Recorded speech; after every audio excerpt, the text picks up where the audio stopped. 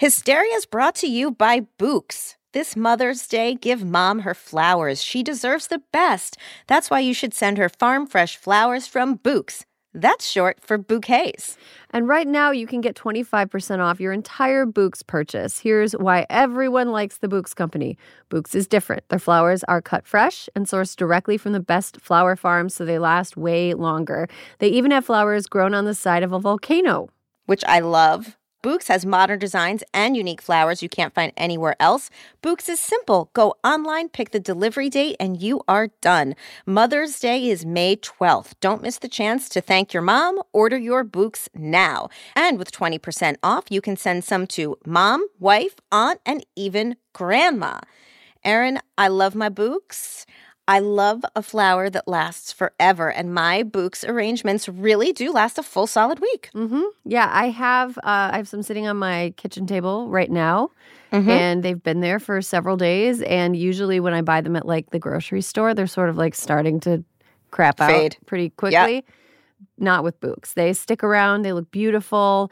I like how they kind of slowly open up and become even more beautiful as they sit on your, wherever Absolutely, you display them. Because they're that fresh. So go to Books.com and use promo code Hysteria for 25% off. That's BOUQS.com, promo code Hysteria. Books, promo code Hysteria.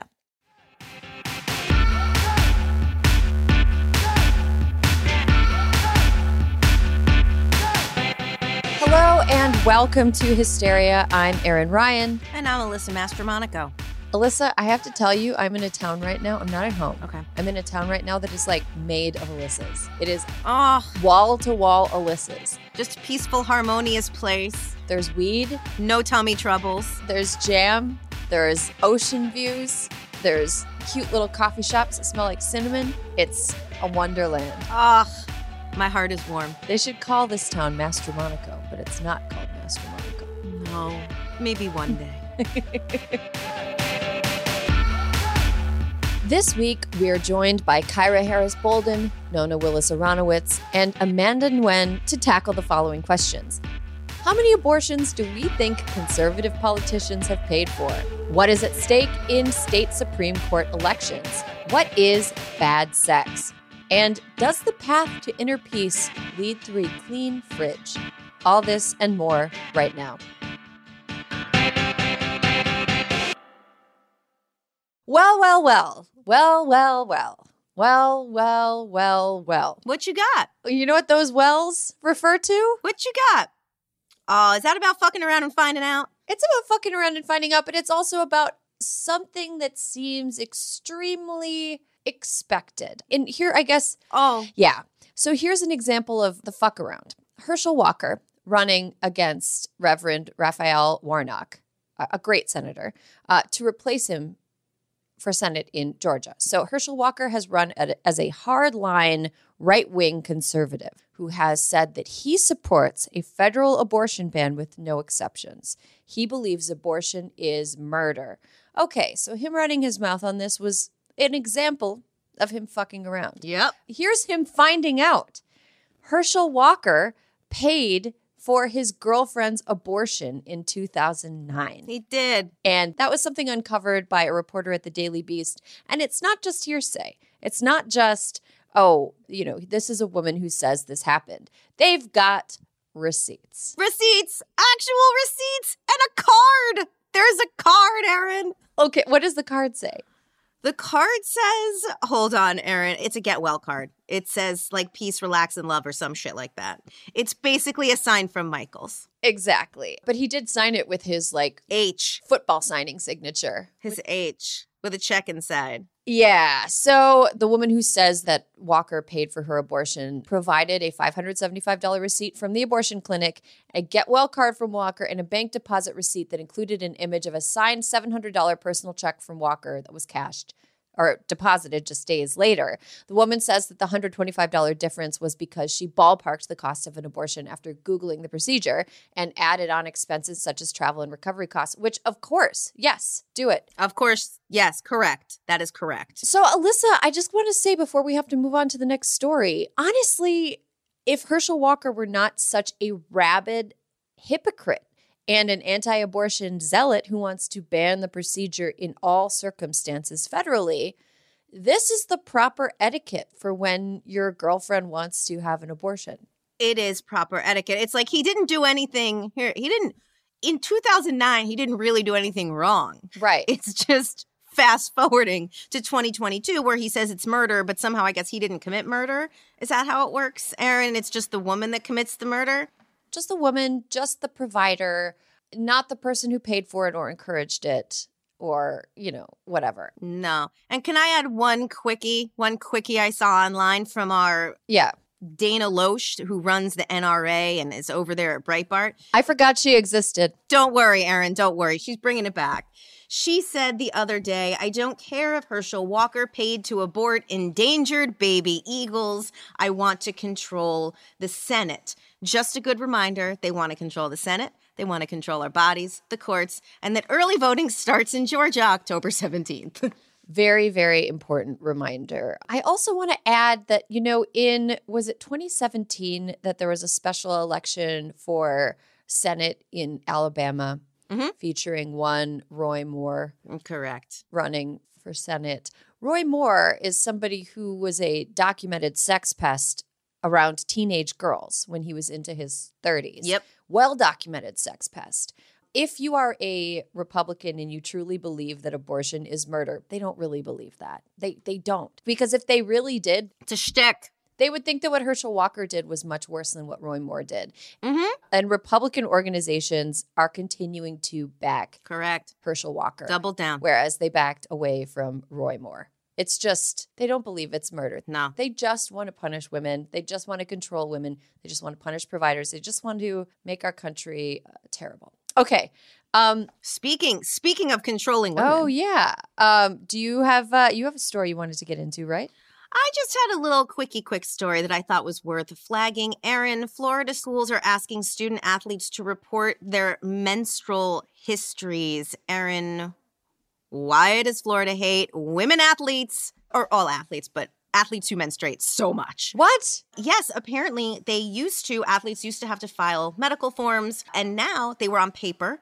And now, here's one worth flagging. The app, the technology that they're using to have these female athletes track their periods was developed by the former chief digital officer of News Corp, one of Rupert Murdoch's own. Okay, InfoSec nightmare. So why do they have to say when they first started getting their period? Yes, in this new app, they have to say when they started getting their period, when their last period was.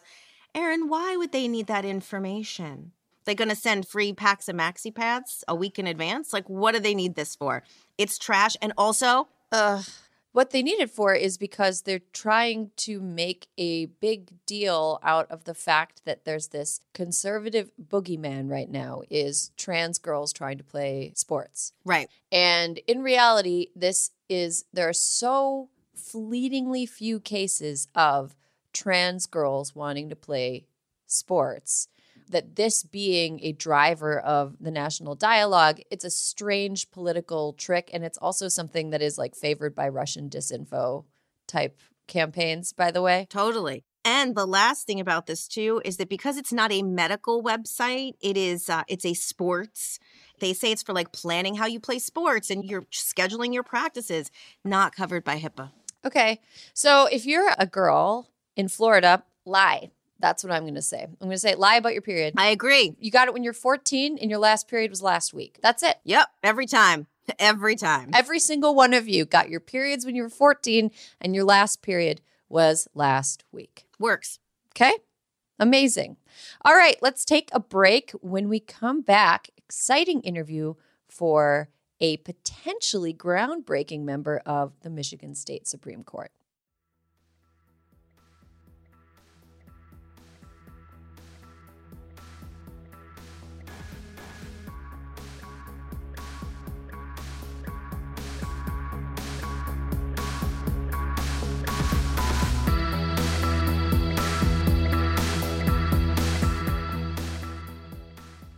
And welcome back. You're listening to Hysteria. Alyssa, you and I have for a long time talked about Michigan. One of our favorite states. one of America's top 50 states for sure. And it's one of the most interesting states politically right now. Really great young progressive voices there. And they're fighting against some really, really nutty right-wing stuff. So it's one of the most interesting states politically right now and a lovely state to visit any season of the year, which means we are especially interested in the political career of our guest this week. Today's guest is a Michigan state representative running for a seat on the state's Supreme Court. If elected, she would be the first Black woman in Michigan Supreme Court history. Her accolades are numerous, but just to name a few, the 2021 Legislative Economic Development Champion Award and the 2021 Michigan Credit Union League Legislator of the Year Award. Kyra Harris Bolden, welcome to Hysteria. Thank you so much for having me. So, Kyra, as a member of the Judiciary Committee in the Michigan State House, you've been an advocate for criminal justice reform, and you helped not just write, but pass, in a bipartisan way, legislation to protect survivors of sexual violence. So in this climate and in a state as politically divided as Michigan, how?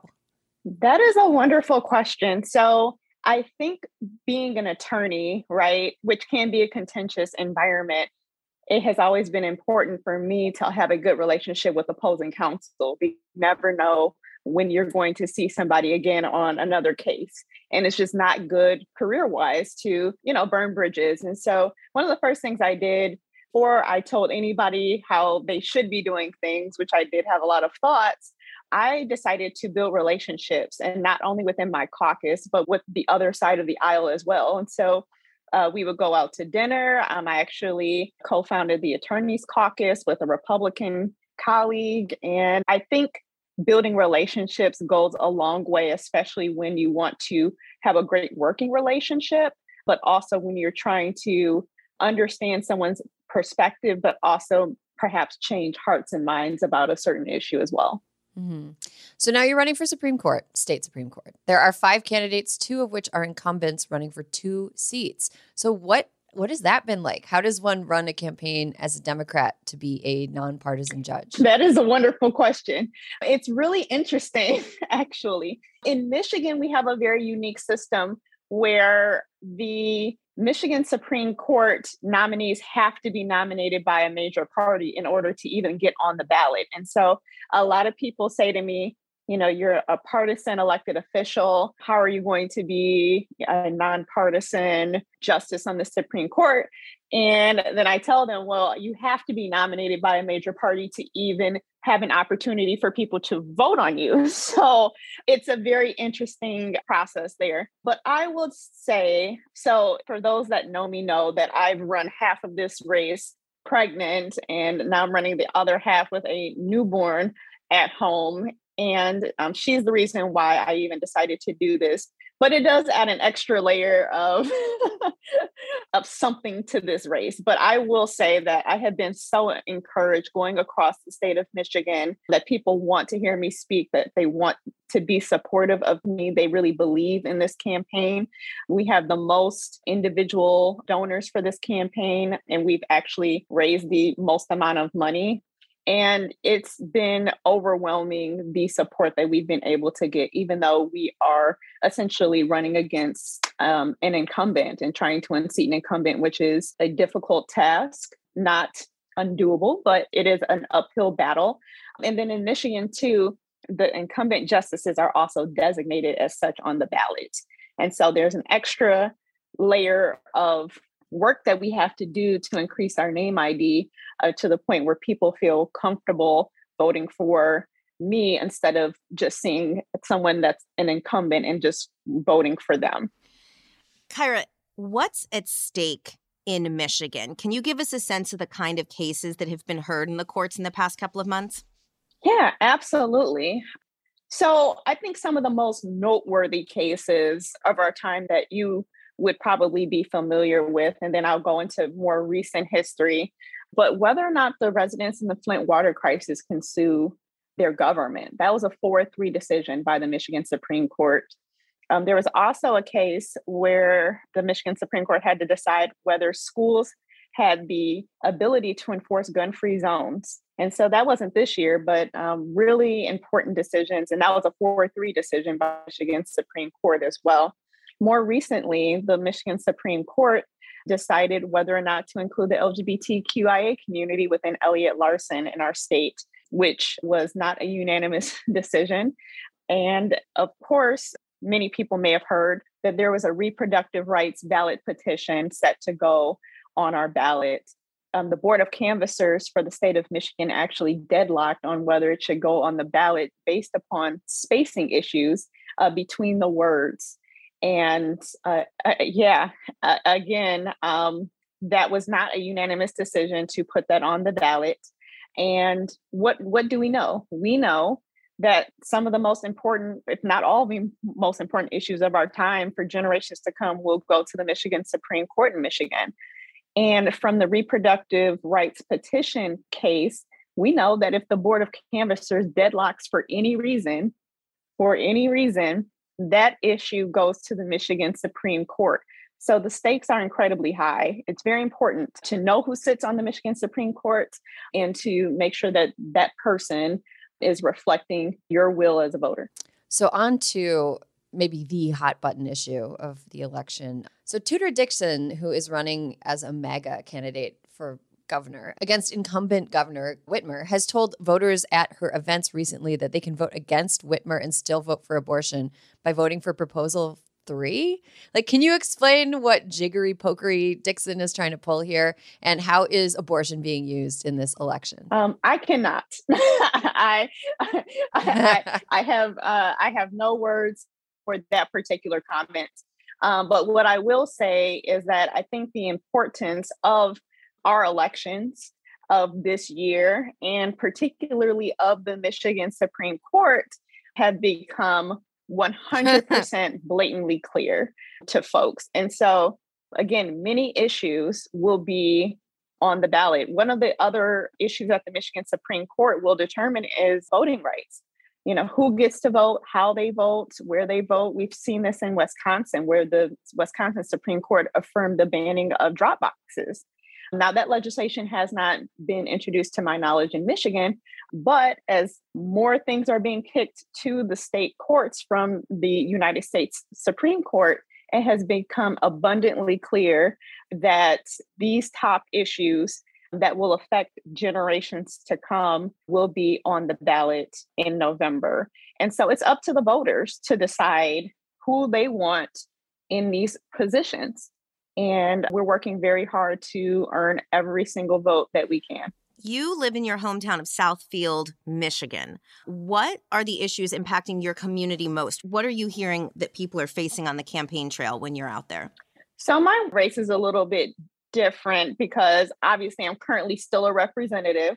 And so I have to be on top of the needs of my community. But in running for Michigan Supreme Court, we're actually prohibited from talking about issues, which is another unique challenge for this race. But for my community, we've always been really concerned about kitchen table issues. And so having good roads to drive on, steady, safe roads, our education system has always been really important to voters. My district has a large senior population, and so healthcare and drug costs have always been a top issue for my community.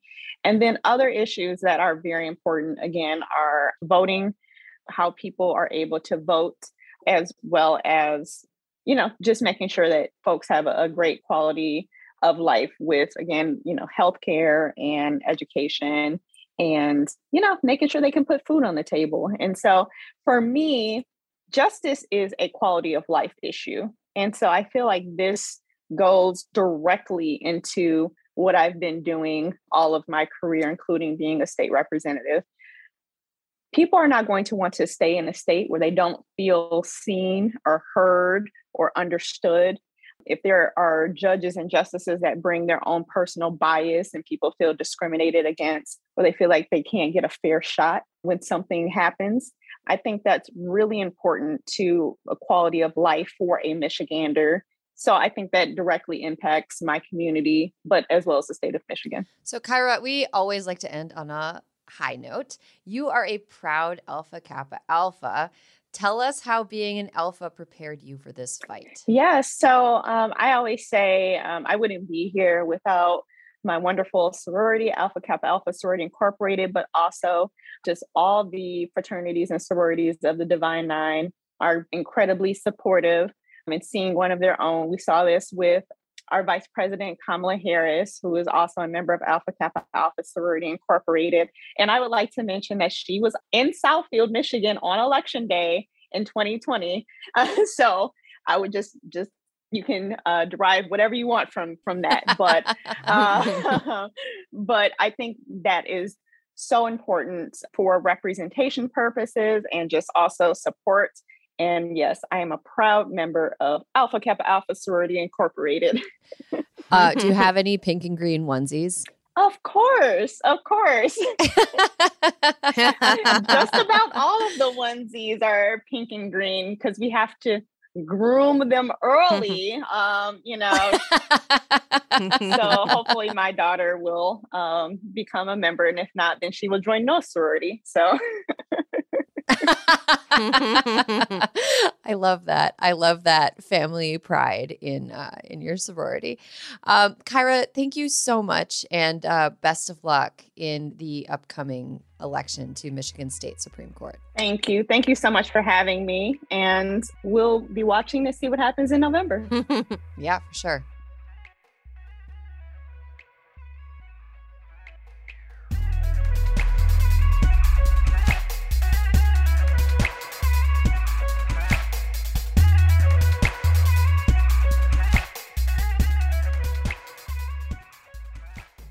Oh my God, Alyssa, it's October. It's October. It's our favorite. It's our favorite. It's finally here. We love spooky season. So throughout the month, we're going to do something kind of fun. We're going to highlight our favorite neutral to malevolent female entities from folklore around the world in a segment we're calling Witch of the Week. And of course, when we say witch, we mean that in like the best way possible. Witch of the Week. Yes. We're witches. In a way, yes. In our own way. Witches of the news, but nobody is like going to show their kid a picture of me and be like, she comes in the night, because no, I'm not. So I want to talk first about a witch that when I was a kid, I had this childcraft how and why library in my house, and there was like all these like folklore stuff, and there was this one picture in the book that I would like stare at until I was too scared to stare at it anymore, and it was an artistic depiction of Baba Yaga. Now, Erin, I just have to say for everyone, you've been talking about Baba Yaga for years, so I'm glad that Baba's finally getting her moment.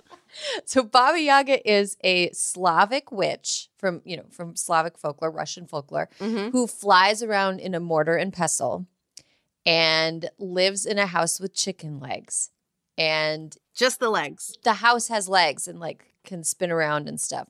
Okay. And eats children in some traditions. So Baba Yaga can be helpful or a hindrance to people, sometimes plays a little bit of a maternal role, is basically like a creepy forest witch, like a hag in the forest, which is a sort of common trope I found when we were coming up with like witches to highlight. Baba Yaga has songs written about her. One of Mussorgsky's pictures at an exhibition suite is titled The Hut on Hen's Legs, Baba Yaga. It's about her. And also, let's see, Baba Yaga appears in all different types of pop culture. In Spirited Away, the film character John Wick is referred to by his enemies as Baba Yaga, which is sometimes synonymously used with boogeyman. So that's Baba Yaga, our Witch of the Week. Toast to Baba Yaga. Yeah. I mean, you have no idea how much this fucked me up, this picture as a kid. I would just look at it and be like, I hope she never comes after me. I feel like the impact that Baba Yaga picture had on you was similar to the flying monkeys in The Wizard of Oz had on me. Oh, yeah. I thought those were fine. I didn't care about those. No, those scared me.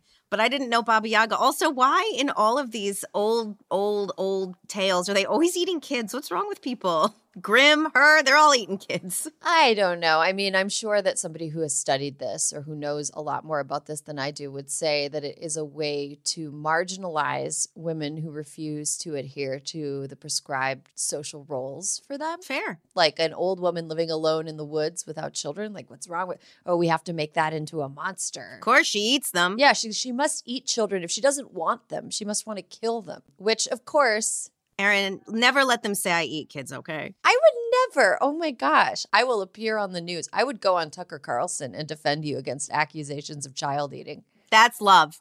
That is love and loyalty. Yeah, that's 100% love and loyalty. Anyway, Baba Yaga, go ahead and look at a picture of her if you want to. It's scary in like a fun, spooky way. So that's our Witch of the Week.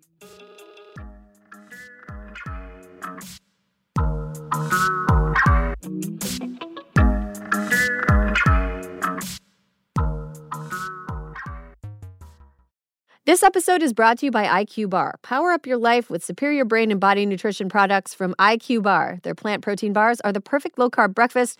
Their IQ Mix zero-sugar hydration drinks replenish electrolytes. And their IQ Joe mushroom coffees will keep you focused all day long. Start each day right with IQ Bar's brain and body boosting bars, hydration mixes, and mushroom coffees. Their ultimate sampler pack includes all three. IQ Bar empowers doers with superior brain and body nutrition. All their products are entirely free from gluten, dairy, soy, GMOs, and artificial sweeteners. And today, Hysteria listeners get an exclusive offer of 20% off plus free shipping. Just text Hysteria to 64,000. One thing I love about IQ Bar is, first of all, right now it's really dry where I am. Oh, okay. It is hard for me to stay hydrated. I'll just be going through my day and I'll be like, why am I so like... Parched. I'm parched. I'm in a bad mood. I feel like I'm going to pass out. And it's, you got to drink some water. You got to stay hydrated. I really like their IQ Mix Zero Sugar hydration drinks because it allows me to rehydrate myself at a time when I feel like the atmosphere is trying to take all my moisture away. Well, and sometimes you need more than just water.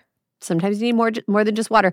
I also love IQ Bars because I love a portable breakfast. I love a grab-and-go breakfast, no dishes.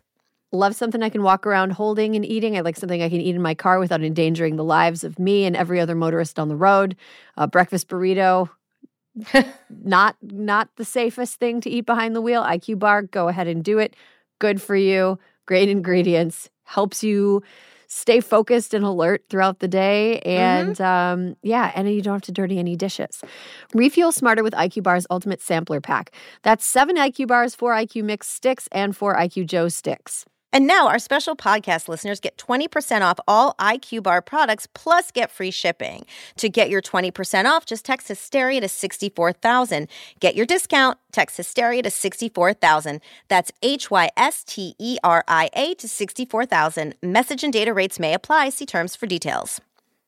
This episode of Hysteria is brought to you by Vuori. Need the perfect Mother's or Father's Day gift? Check out Vuori Performance Apparel. Drawing inspo from the coastal California lifestyle, Vuori's products inspire others to live vibrant, active lives. I love that they're calling this the coastal California lifestyle. I will embrace that instead of what I thought it was, which was the I only want to wear comfortable clothes lifestyle. Yeah. I refuse to be uncomfortable if I want to be productive. I refuse to be uncomfortable, but sometimes I have to look like I belong in a respectable place lifestyle, which is like Vuori is perfect for it because the clothes look fantastic. They fit great. They are so comfortable. I lie down in mine all the time. Especially, Erin, the women's performance joggers. They have a slim but relaxed fit and are designed with dream knit stretch fabric. I love my joggers. I've slept in mine. I've slept in them. Really? You don't get hot? No. They're very, like, it's like a couch nap. You know, you have like you've got like maybe a half an hour in the afternoon. You're like, ooh, I've got a like small break. I'm very tired. I'm going to just like lay down for 20 minutes. Yeah. Perfect for couch napping.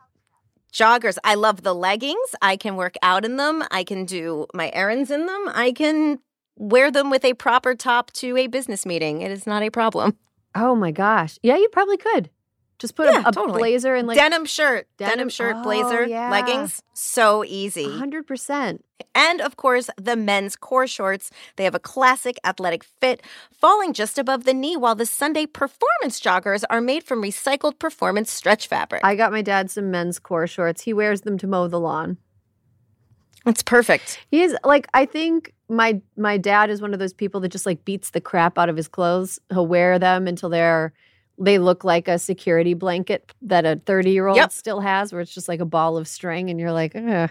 Our dads are the same. Yeah. But my dad has had his for like a couple years now, and I think I saw him wearing them the other week when I met up with family on a short weekend trip, and they still looked great. It was like, Dad, your clothes still look new. So fancy. Vuori is offering Hysteria listeners 20% off your first purchase. Get some of the most comfy and versatile clothing on the planet at vuori.com/hysteria. That's VUORI.com/hysteria. You'll also enjoy free shipping on any U.S. orders over $75 and free returns. Go to vuori.com/hysteria and discover the versatility of Vuori clothing. You can start your day off right when you find a professional on Angie to get your plumbing right first. Connect with skilled professionals to get all your home projects done well. Visit Angie.com. You can do this when you Angie that.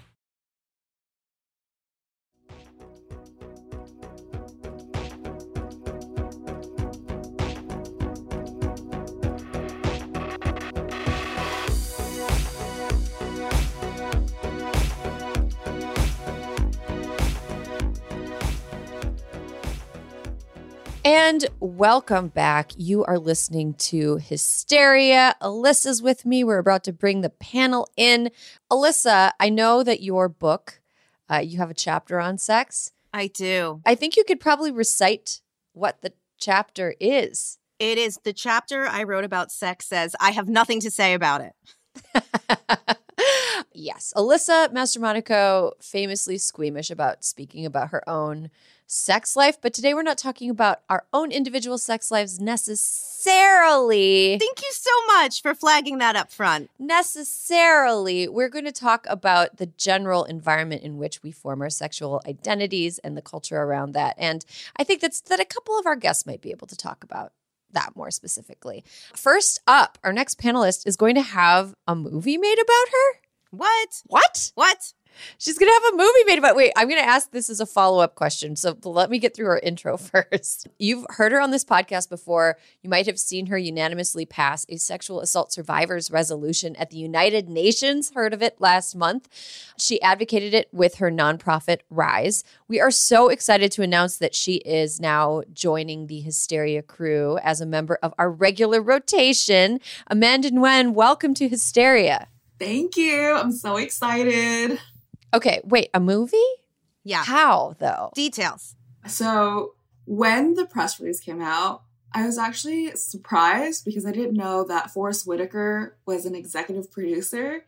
Kelly Marie Tran is playing me. And so, my friend made the joke. Of course, Rose Tico and Saw Gerrera would make a movie about an in-real-life rebel. It's such an incredible honor, and I'm so excited. I'm so grateful. Yeah, that's really, really cool. I will be watching, probably streaming it for sure. And our next panelist is new to the pod. She's a writer and advice columnist who just recently published her book, Bad Sex, a memoir social history blend that examines the enduring barriers to true sexual freedom. I have a copy of it now. It's a beautiful book, and it's wonderful. Love it, love it, love it. Nona Willis-Aronowitz, welcome to Hysteria. I'm so excited to be here. So, Nona, I'm going to start with you. Since this is your book, you called it Bad Sex. What is your experience with, what do you mean when you say bad sex? What's your experience with it? I think the title means several different things. I mean, one, it does mean actual sex. Like the kind of sex that in your gut is just not doing it for you, but you're having it for reasons other than pleasure. And I think a lot of us have sex for all kinds of reasons besides pleasure. But bad sex, I mean, it could be the mechanics are bad, but more often, I think it's because our expectations or our desires are not lined up.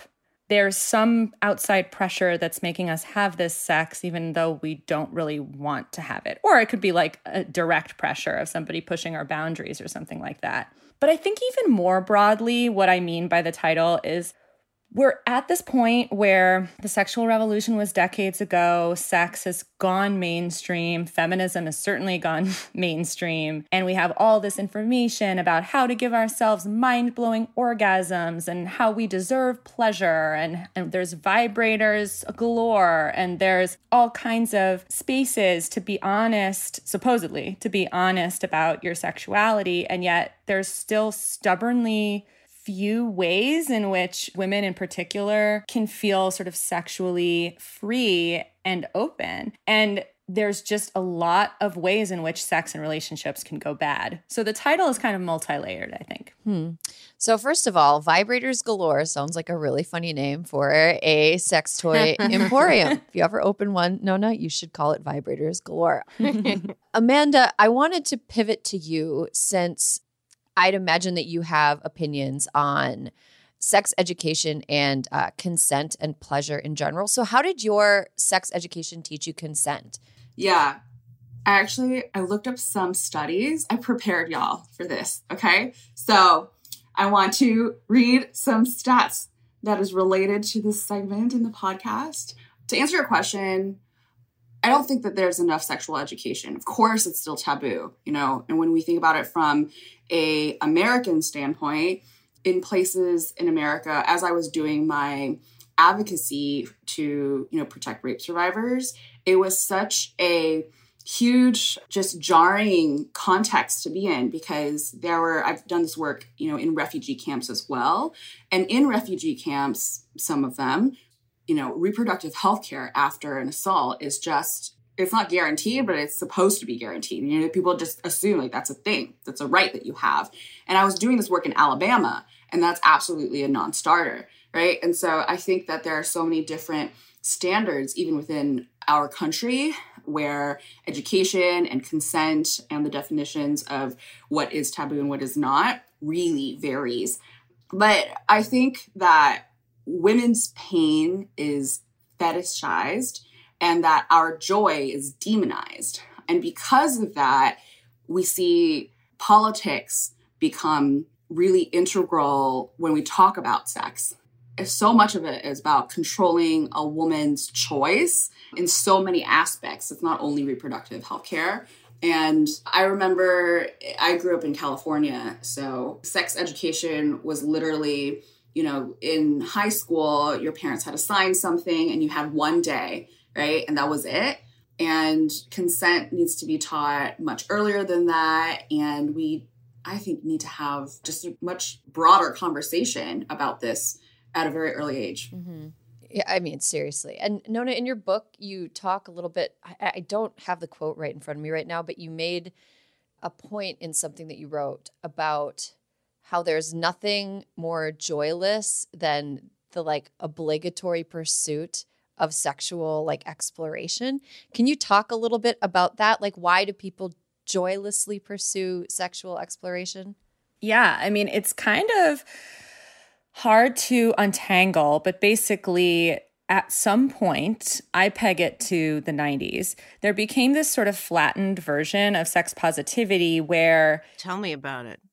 It was kind of pathetic and lame to not explore as much sex as humanly possible, or at least explore as much pleasure. It's the Samantha from Sex and the City vibe. It's the you go girl kind of vibe, but the sex element of that. And I was growing up right in this thick of this era where I got the message, if I wasn't constantly in sexual pursuit and feeling myself and trying to get these explosive orgasms, then what was I even doing? My life was lame. My life was awful. Later, of course, I inject a little nuance in that perspective, but I think that's where I think a lot of people our age, Gen Z actually, I think is rebelling against this, but a lot of millennials did get this message.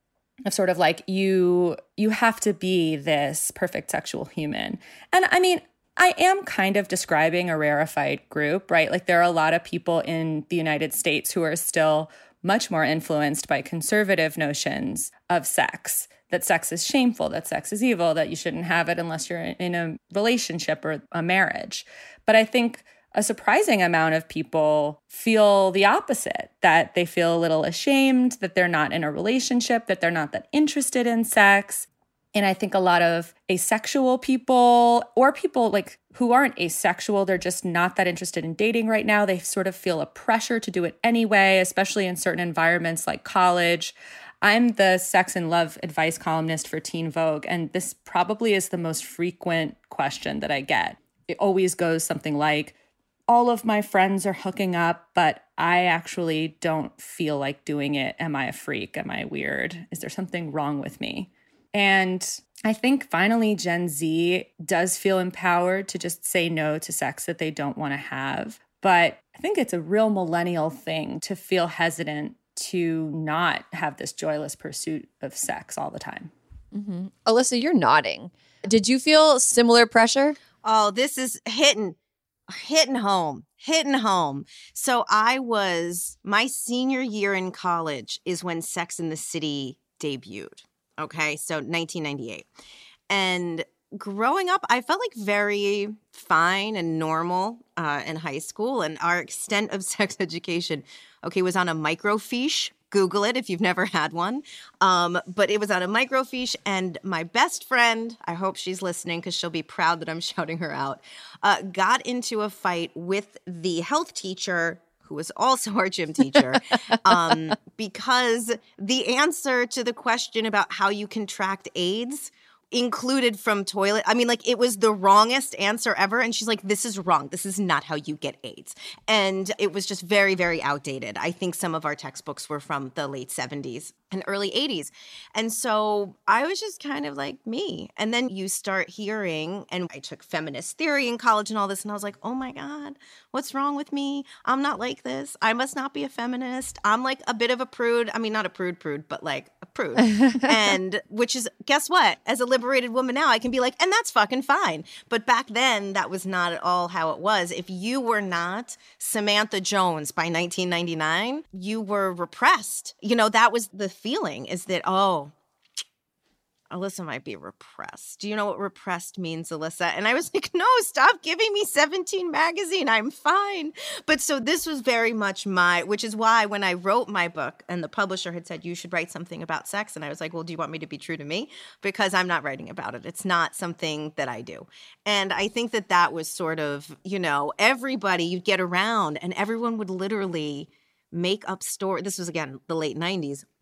About how adventurous you had been or like what you had done and who did what. And it was like, if you couldn't keep up, there was something wrong with you. And that was a very hard time for me. Mm-hmm.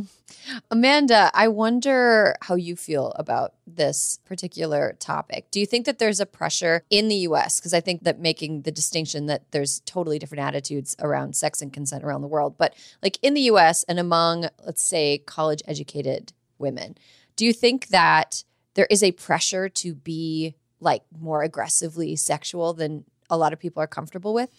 Yeah, I think that pressure has always existed, but in different forms and in different ways and under the gaze of the patriarchy, and it's, yes, in some ways it has been, oh, well, if you are really sexual, you're liberated, right? You're not repressed. But I also think it really just boils down to choice, right? And your ability to just do what you want. And if that means not having sex, that's okay. But something I really do want to talk about is sex and politics in the bed, because I think that there are some fascinating studies on how people's partisan identities are stronger than race and ethnicity, and that like most people, when you hear, if your partner is of a different party, like that's even, that's so wild, right? Like people don't know how those marriages work. And those perceptions, I think, are more and more in this partisan times, just more divided. Mm-hmm. Talk more about that. Okay, so I do have studies. So I'm going to read them right now. Okay. Okay, so about 7 in 10 Democratic daters would not consider being in a relationship with a Trump voter. And there was this study, a Stanford scholar, that found that the strength of people's attachment to their political parties surpassed affiliations with their own race, religion, and other social categories. And we have to talk about this new dating app. I don't know if you've seen it. It's called The Right Stuff. Have you heard about it? Yes, for conservatives. It's a dating app only for conservatives. And let me tell you, I'm not kidding you. One of the prompts that's on the dating app says, January 6th was blank. January 6th was blank. No. Yeah. And if you have been on TikTok lately, which, yeah, I have, people, there are literally like FBI officers. They're like jokes, but I don't know if they're jokes of like FBI officers like on this app because they want to see what people say in this prompt. Shit. Seems smart, actually. Oh my gosh. Nona, I wonder, like, so as an advice columnist, you get questions. Do you get a lot of questions from people who are kind of agonized, I want to say, or torn over being attracted to somebody who has a different political ideology from them? Is that something that like young women and advice seekers are worried about? I mean, most people who are writing me are in their teens, and nobody is more self-involved than teens. Like, I love them, but they are. Nobody's talking to me about politics. They're asking basic questions about matters of the heart, like, how do I tell somebody that I like them? How exactly does P and the V sex work? Stuff like that. Like, they're not talking about ideology, which is interesting. And sometimes they're talking about identity, of course, but they're not really talking about like tribal commitments. Like, I must not like this person or that person yet. I'm sure they will. And I feel like college is like probably when you do that, if you do go to college. But honestly, to me, the 7 in 10 thing seems low. Like, I can't imagine being a Democratic woman who cares about basic rights for women, reproductive rights or otherwise, and voting for a Republican, because at this point, there's an open agenda to roll back those rights. Like, it seems kind of like at this point, now that Roe v. Wade has fallen, there's really no plausible deniability about what Republicans want to do when it comes to women's sexual freedom and reproductive freedom. So I don't really identify as a Democrat per se, but I'm on the left, and I certainly wouldn't even think of even dating one of those guys who are like, let's make a compromise and ban 15-week abortions. Yeah. I mean, that's a ban. It's still a ban. You know, like they make it out to be a compromise, but it's a ban. That's like one of my bugaboos right now. So I think that's a super interesting segue into talking a little bit about our current political moment as sort of a response to the sexual revolution, which, again, you know, happened decades ago. Why do you think that the tale of like the backlash to the sexual revolution is so long? Like, how have they been so focused on this for this long? Nona, I feel like this is something that you've sort of thought about. I mean, I'm just going to paraphrase Michelle Goldberg from the New York Times, who I don't always agree with, but she said something very astute, which is the last several decades of figuring out these dilemmas are a result of liberating sex without liberating women. Like, it's kind of just as simple as that.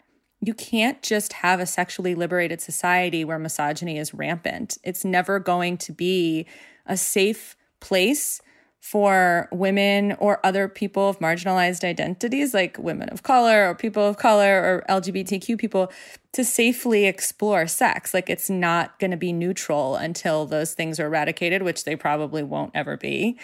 And sex sometimes gets framed as, it's fun, it's no big deal, you know, don't take it so seriously. At least that's kind of how it was framed during the sexual revolution.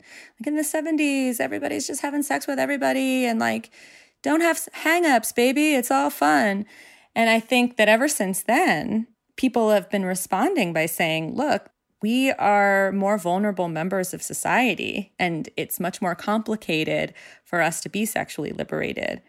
And I think the sexual revolution was I mean, not exclusively, but primarily conceived by men or through the lens of male desire. I think that there were a lot of ways in which women tried to inject their own desires. I mean, starting from like, you know, the 50s of like women who loved Elvis or like, you know, the early radical feminists who were exploring pleasure in the consciousness raising sessions, or even women who were supposedly objectified by, you know, porno chic or sexual revolutions culture, but like we're feeling a bunch of relief for not being called a town tramp anymore. Like there were women who were harnessing their desires during this time and continue to. But I think, you know, the sexual revolution was never a revolution for everybody. It was primarily driven by what men wanted and what men wanted to be available. And so that's sort of how the problem started, and it's never been truly resolved because misogyny is stubbornly rampant. Amanda, you were nodding feverishly during portions of Nona's response. I would love to hear your thoughts on who benefited from the sexual revolution. Yeah, I think that the lens of, again, these movements being traced back to still the male gaze, I find within my field, which is, you know, sexual violence advocacy, so often rape survivors are actually known for who assaulted them, right? So when people identify survivors, oh, it's Bill Cosby survivors, that's Epstein survivor, and so their identity, what happened to them, their body is still tied back to a man or their perpetrator. And, you know, it's really upsetting, but I think is one of the examples of how tight of a grip the patriarchy in our society views this issue while it's still stemming from a male perspective. Even in the Me Too movement, right? So Tarana Burke has continually said that the movement is not about ripping down perpetrators, ripping down men. And yet when we look at the news and the way that the news portrays this issue, the part that they focus on is the sex, the scandal, and the man. So often we don't know the names. Yeah, the phrase got me too'd. Like he got me too'd. Right? It's not about the survivors or the women. So, you know, I think that's deeply unfair. And it's also a symptom of, again, this being traced back to a male gaze. And so how do we burn it to the ground? I don't know. I don't think we have enough matches, but I guess maybe we need to get a gas can. Alyssa, you kind of were talking earlier about sex education, and we've kind of all danced around this, but haven't really drilled down on consent in sex education. Like, was consent taught to you as part of your sex education? Nope, definitely not. How did you learn what it was and how important it was? So I learned about consent, truly, if I'm being totally honest, my junior year at the University of Wisconsin, because I had transferred and I unwittingly was living on Fraternity Row, Langdon Street, shout out. And the, oh my God, what was the name of the Take Back the Night? Remember Take Back the Night? I was just going to say Take Back the Night. Yeah. It was Take Back the Night. And so Take Back the Night had been at the University of Vermont. And for some reason, though, the messaging, because Vermont's not a very Greek school and it's hippy dippy, you know, like you can smoke weed but not drink booze. It's just a different vibe.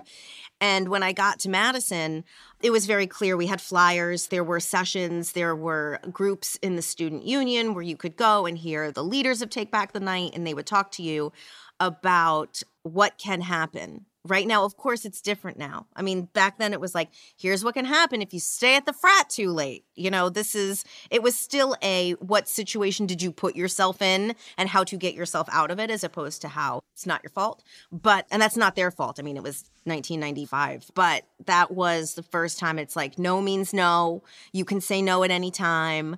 It wasn't about saying yes to things. You know, like it was not the saying yes, like, yes, this is what I want to do. Let's have a conversation. It was more like, stop. You've gone too far. This is not what I want. It felt more dramatic, I guess, kind of. But they really did. I will say that there was a lot of messaging, a lot of conversation around it back then.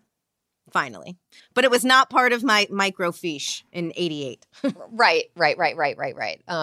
Yeah, I think we had like transparencies. We were beyond. Remember the transparencies? Yeah, that's what it was. It was transparencies, not a microfiche. It was transparent. Overhead projector. We had transparency machines. Yeah, underfunded rural school. Amanda, you were in college during, I guess, the years that the campus rape discussion was huge. And, you know, I'm like in between Amanda's age and Alyssa's age. And I remember thinking when campus rape became a big topic again, like, I remember this being a topic already. And like all of these like sessions, and it was something that was talked about on the news, and there were 2020 segments about it. And, you know, now we're back here again.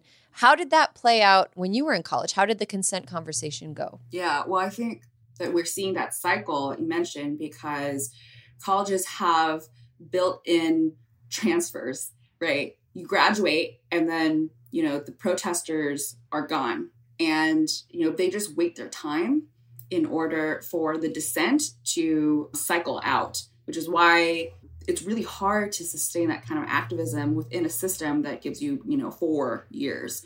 I actually decided to tackle the United States government with my advocacy instead of Harvard, because I thought that the United States government would be easier. Shit.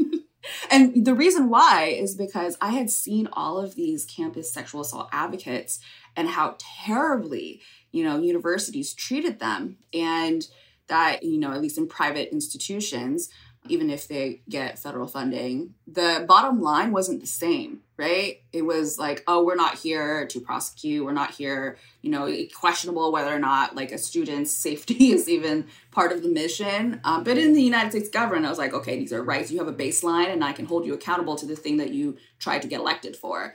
But I often think about the bravery of all of these activists who stood up. When I was there, they had, you know, these Title IX protests and they put on their graduation caps Title IX. And it was a huge deal. Unfortunately, one of my class day speaker, he had so many women come out against him and he's still allowed to speak. And I remember people getting up and leaving. But yeah, I mean, you know, they have these, again, waves built in so that people graduate out. And that's why we're seeing it over and over again. But I think the like flip side to that is that we will always be speaking up about this. And, you know, it's just because we graduate out doesn't mean that the fight is over. That's so funny that you say that, Amanda. I feel the same way about feminists, that like every few years, feminists like kind of graduate out and then like we start having the same conversations over and over and over. I was actually like not in college, but like a journalist, sort of in the midst of the timeline of my book when the campus assault conversation was happening.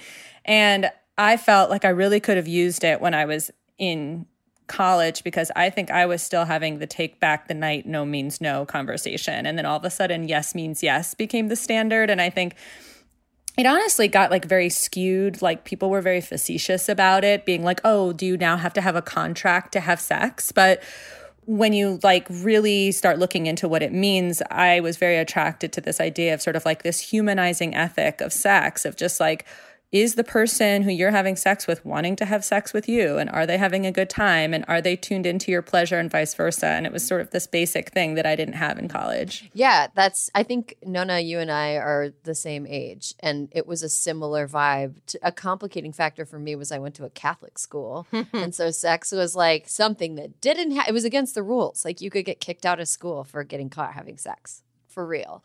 Whoa. In college? Oh, yeah. Oh, yeah. There were also really strict visiting hours for men's and women's dorms. After midnight on weeknights and after 2 a.m. on weekends, you couldn't be in another dorm. You couldn't be in the opposite sex's dorm room. I guess like gay people didn't exist on Notre Dame's campus. They totally did. But yeah, it was like, and when I was in school, there was kind of a debate, maybe my junior year, about how after visiting hours were over, there were security guards in female dorms, but not male dorms. So there was like a way that people broke the rules. You know, there was like, okay, you got to sneak in this side door and go up the fire stairs of this dorm. and you go 10 minutes before the end of the night and you pee in the guy's sink. The way the rules were set up, though, yeah, you would pee in their sink because if you went down to the bathroom, you could get caught. The way the rules were set up, though, up until I want to believe my senior year, was that basically that set of rules, they were called parietals, made it so if you were breaking the rules and you were in a boys' dorm, it made it so that it was easier to break the rules in a boys' dorm, right? It also made it so if you got caught in a boys' dorm, you could get in huge trouble. So if you went into a guy's room before the lockdown happened and there was something non-consensual that happened, if you reported it, you could get in trouble for breaking the rules. Wow. That's fucked up. Yeah. And it was until that wasn't how the rules were supposed to be. And there wasn't anything explicitly that said, if you are a victim of assault, you will not get in trouble for breaking parietals. But it was like this, it was crazy. It was crazy backwards.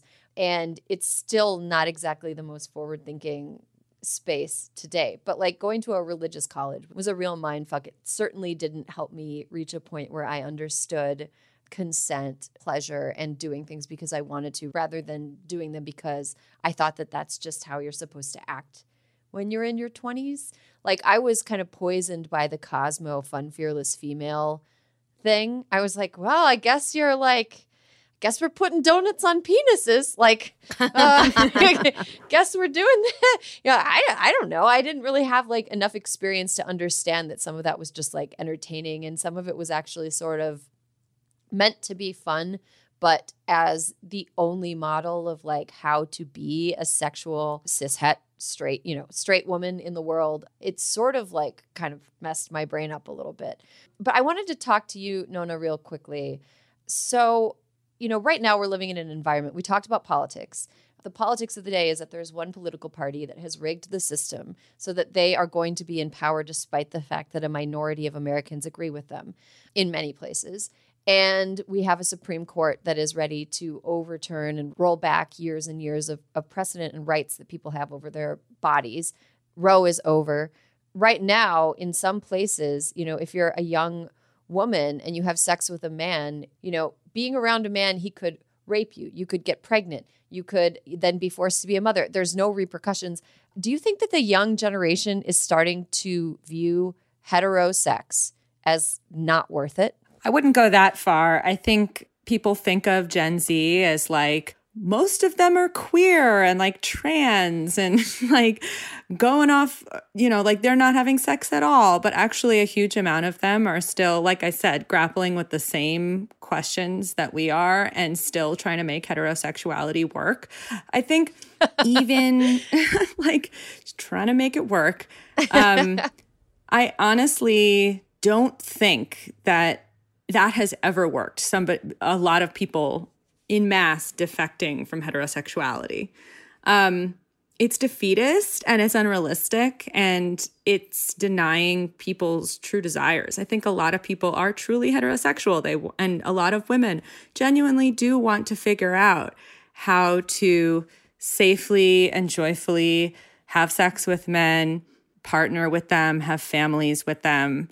And I think for a lot of people, and this was true in the beginning of second wave feminism, I think a lot of feminists were banking on the fact that a lot of people are still going to be heterosexual, and that'll be kind of a motivator for them to continue trying to make things better. I think like when we think of people saying that, oh, men are trash, they're not worth it, like I'm just going to be a lesbian, haha, like that sentiment, which is often called heteropessimism. Asa Saracen coined that term, and I think it's a great term. I find it to be extremely dismal. I find it to be giving up too soon and relinquishing your own desires because you're embarrassed about them and you're too depressed about the state of things. Is it embarrassment, though? Like, if giving into your desires could subject you to this whole host of... No, I'm saying people think that being heterosexual is an embarrassment. Oh, sure. Yeah, like they're embarrassed to be heterosexual. And I mean, I understand. Like, I've engaged in heteropessimism also. I've been like, damn, like, why am I putting so much effort into a group that often like has no respect for my gender. But I think to think of your own desires as an embarrassment is sort of a non-starter. It will not get you anywhere. Mm-hmm.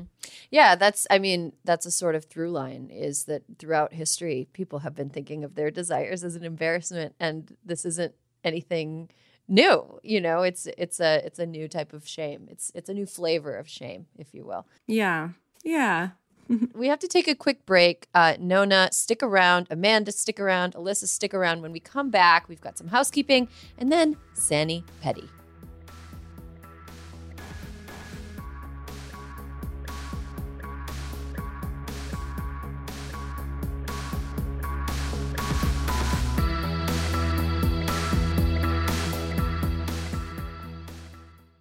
Swing into Seaside Golf in Ocean City, Maryland. Play like a pro at 17 championship courses designed by golf legends like Jack Nicklaus and Arthur Hills. Tee off on sweeping vistas at Eagles Landing. Savor the coastal views of Lighthouse Sound. Or see why Ocean City Golf Club is considered one of the Mid-Atlantic's finest fairways. Whether you're sneaking in a quick round on a family vacation or going all in on a golf getaway, fun is always in play at Ocean City, Maryland. Plan your trip at ococean.com. You can start your day off right. When you find a professional on Angie to get your plumbing right first.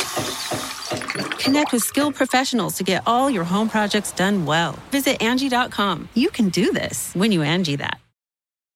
Shopify is the global commerce platform that helps you sell at every stage of your business. With the internet's best converting checkout, 36% better on average compared to other leading commerce platforms, Shopify helps you turn browsers into buyers. In fact, Shopify powers 10% of all e-commerce in the U.S. Sign up for a $1 per month trial period at shopify.com/podcastfree. All lowercase, shopify.com/podcastfree, shopify.com/podcastfree.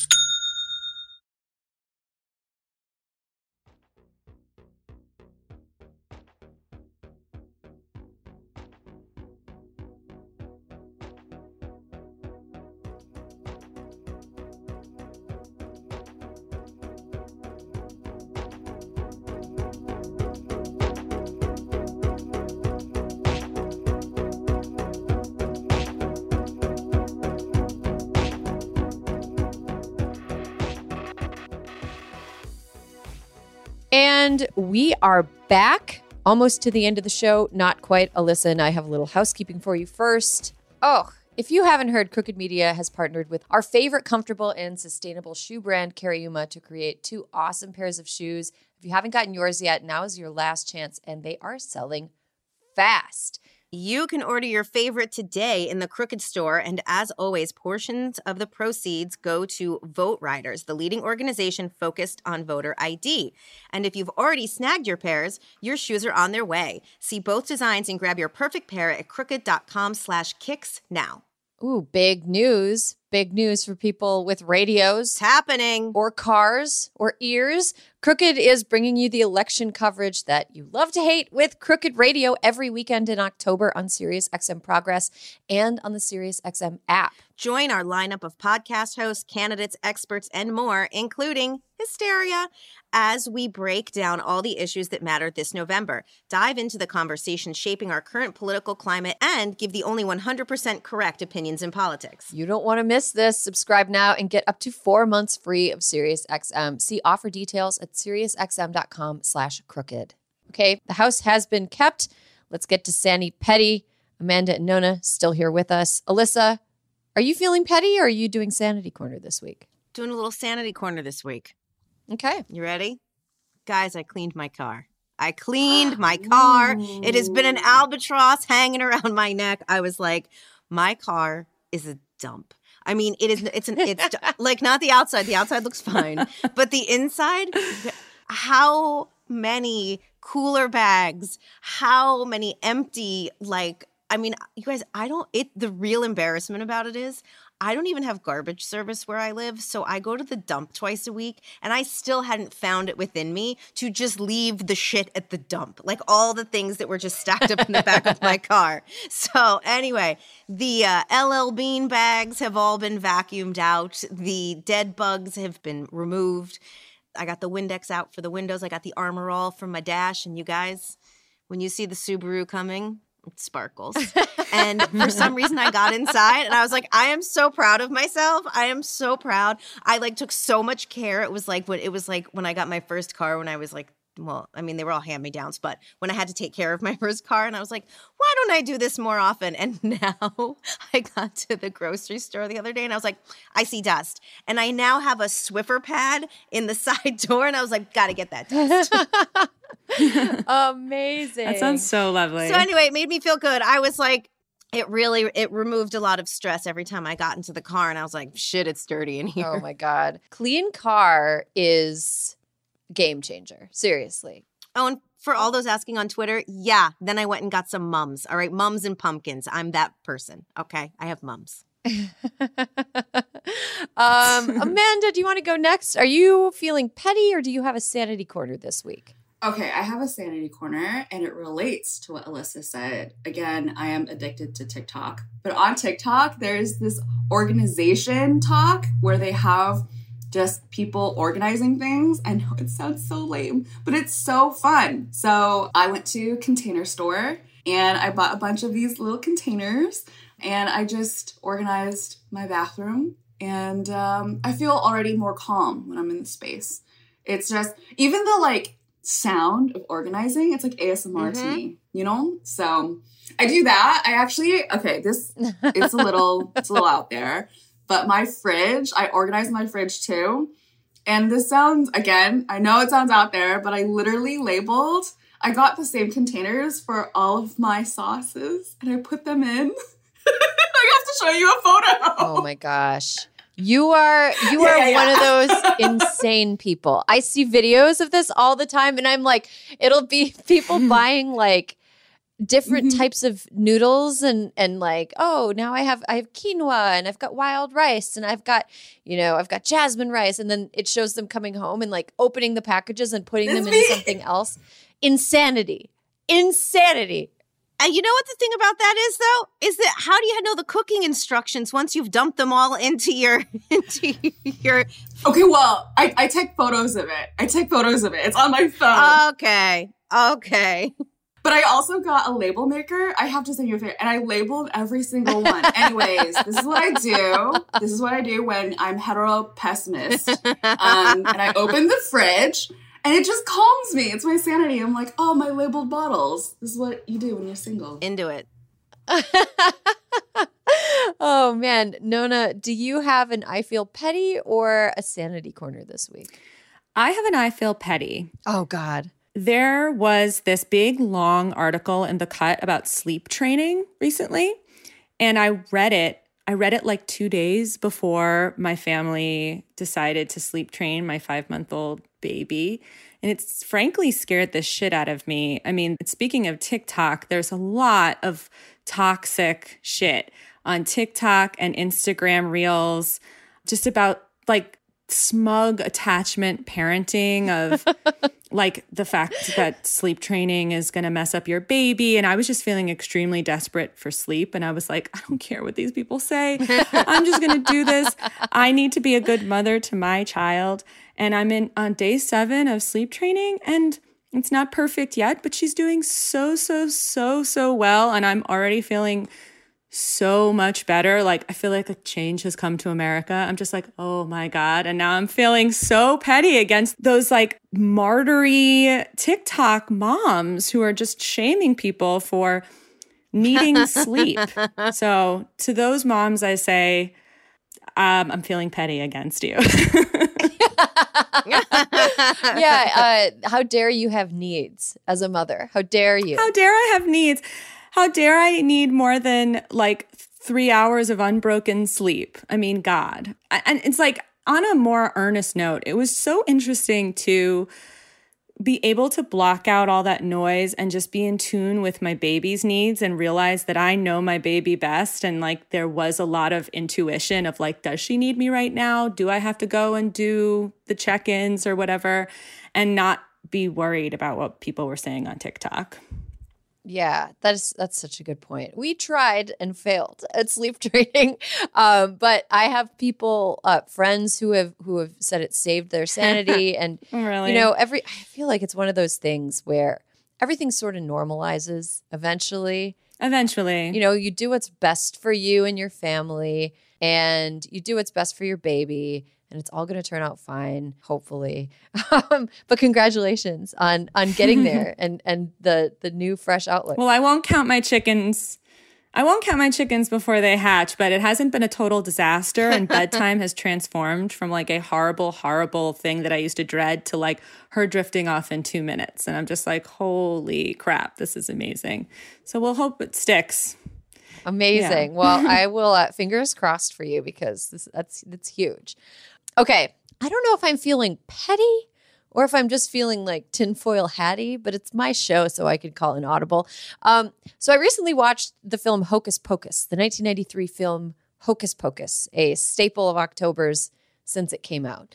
And as I was watching it, something that always kind of stuck in my craw was that the main character, Max, is a boy who relocated to Salem, Massachusetts from California. And they show that he's Californian by having him wear like tie-dye and use slightly different slang than the people in Massachusetts, the Salem people. And I never quite bought him as like a total outsider to this world. He's got kind of floppy hair.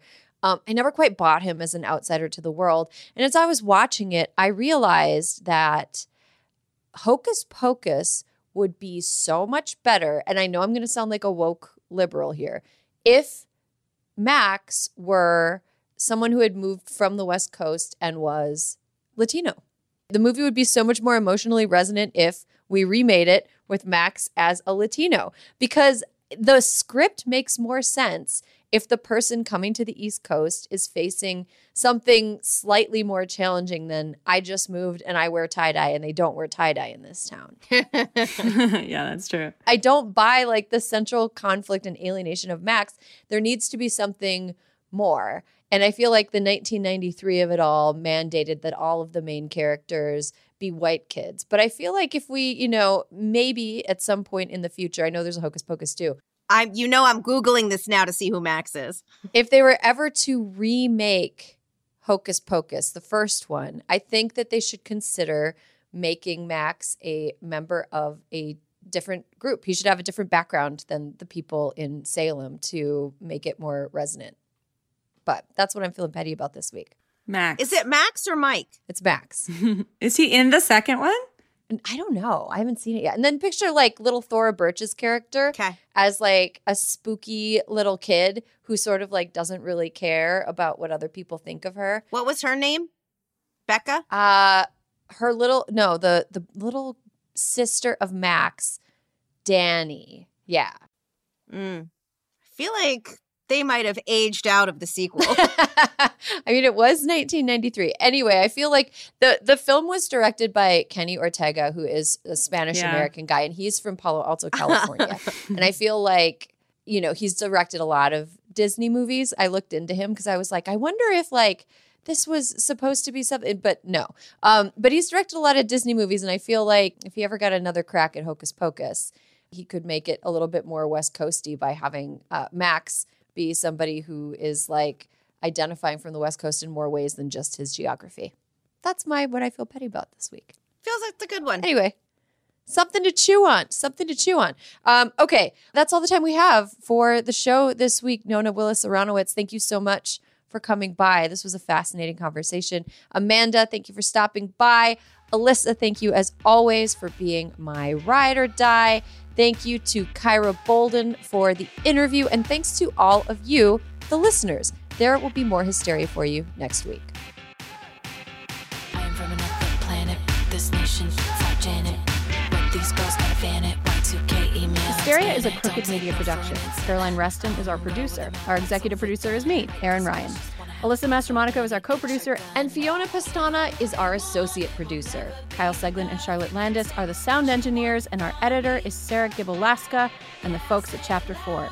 Thank you to our digital team, Nar Melkonian, Mia Kelman, Milo Kim, and Matt DeGroot.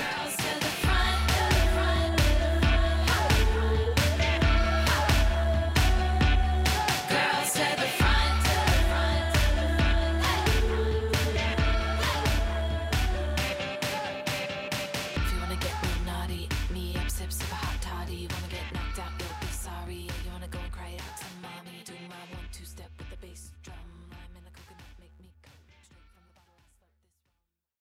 you can start your day off right.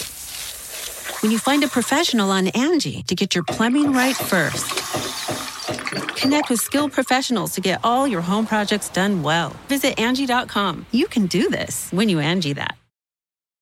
Shopify is the global commerce platform that helps you sell at every stage of your business. With the internet's best converting checkout, 36% better on average compared to other leading commerce platforms, Shopify helps you turn browsers into buyers. In fact, Shopify powers 10% of all e-commerce in the U.S. Sign up for a $1 per month trial period at shopify.com/podcast free. All lowercase, shopify.com/podcast free, shopify.com/podcast free.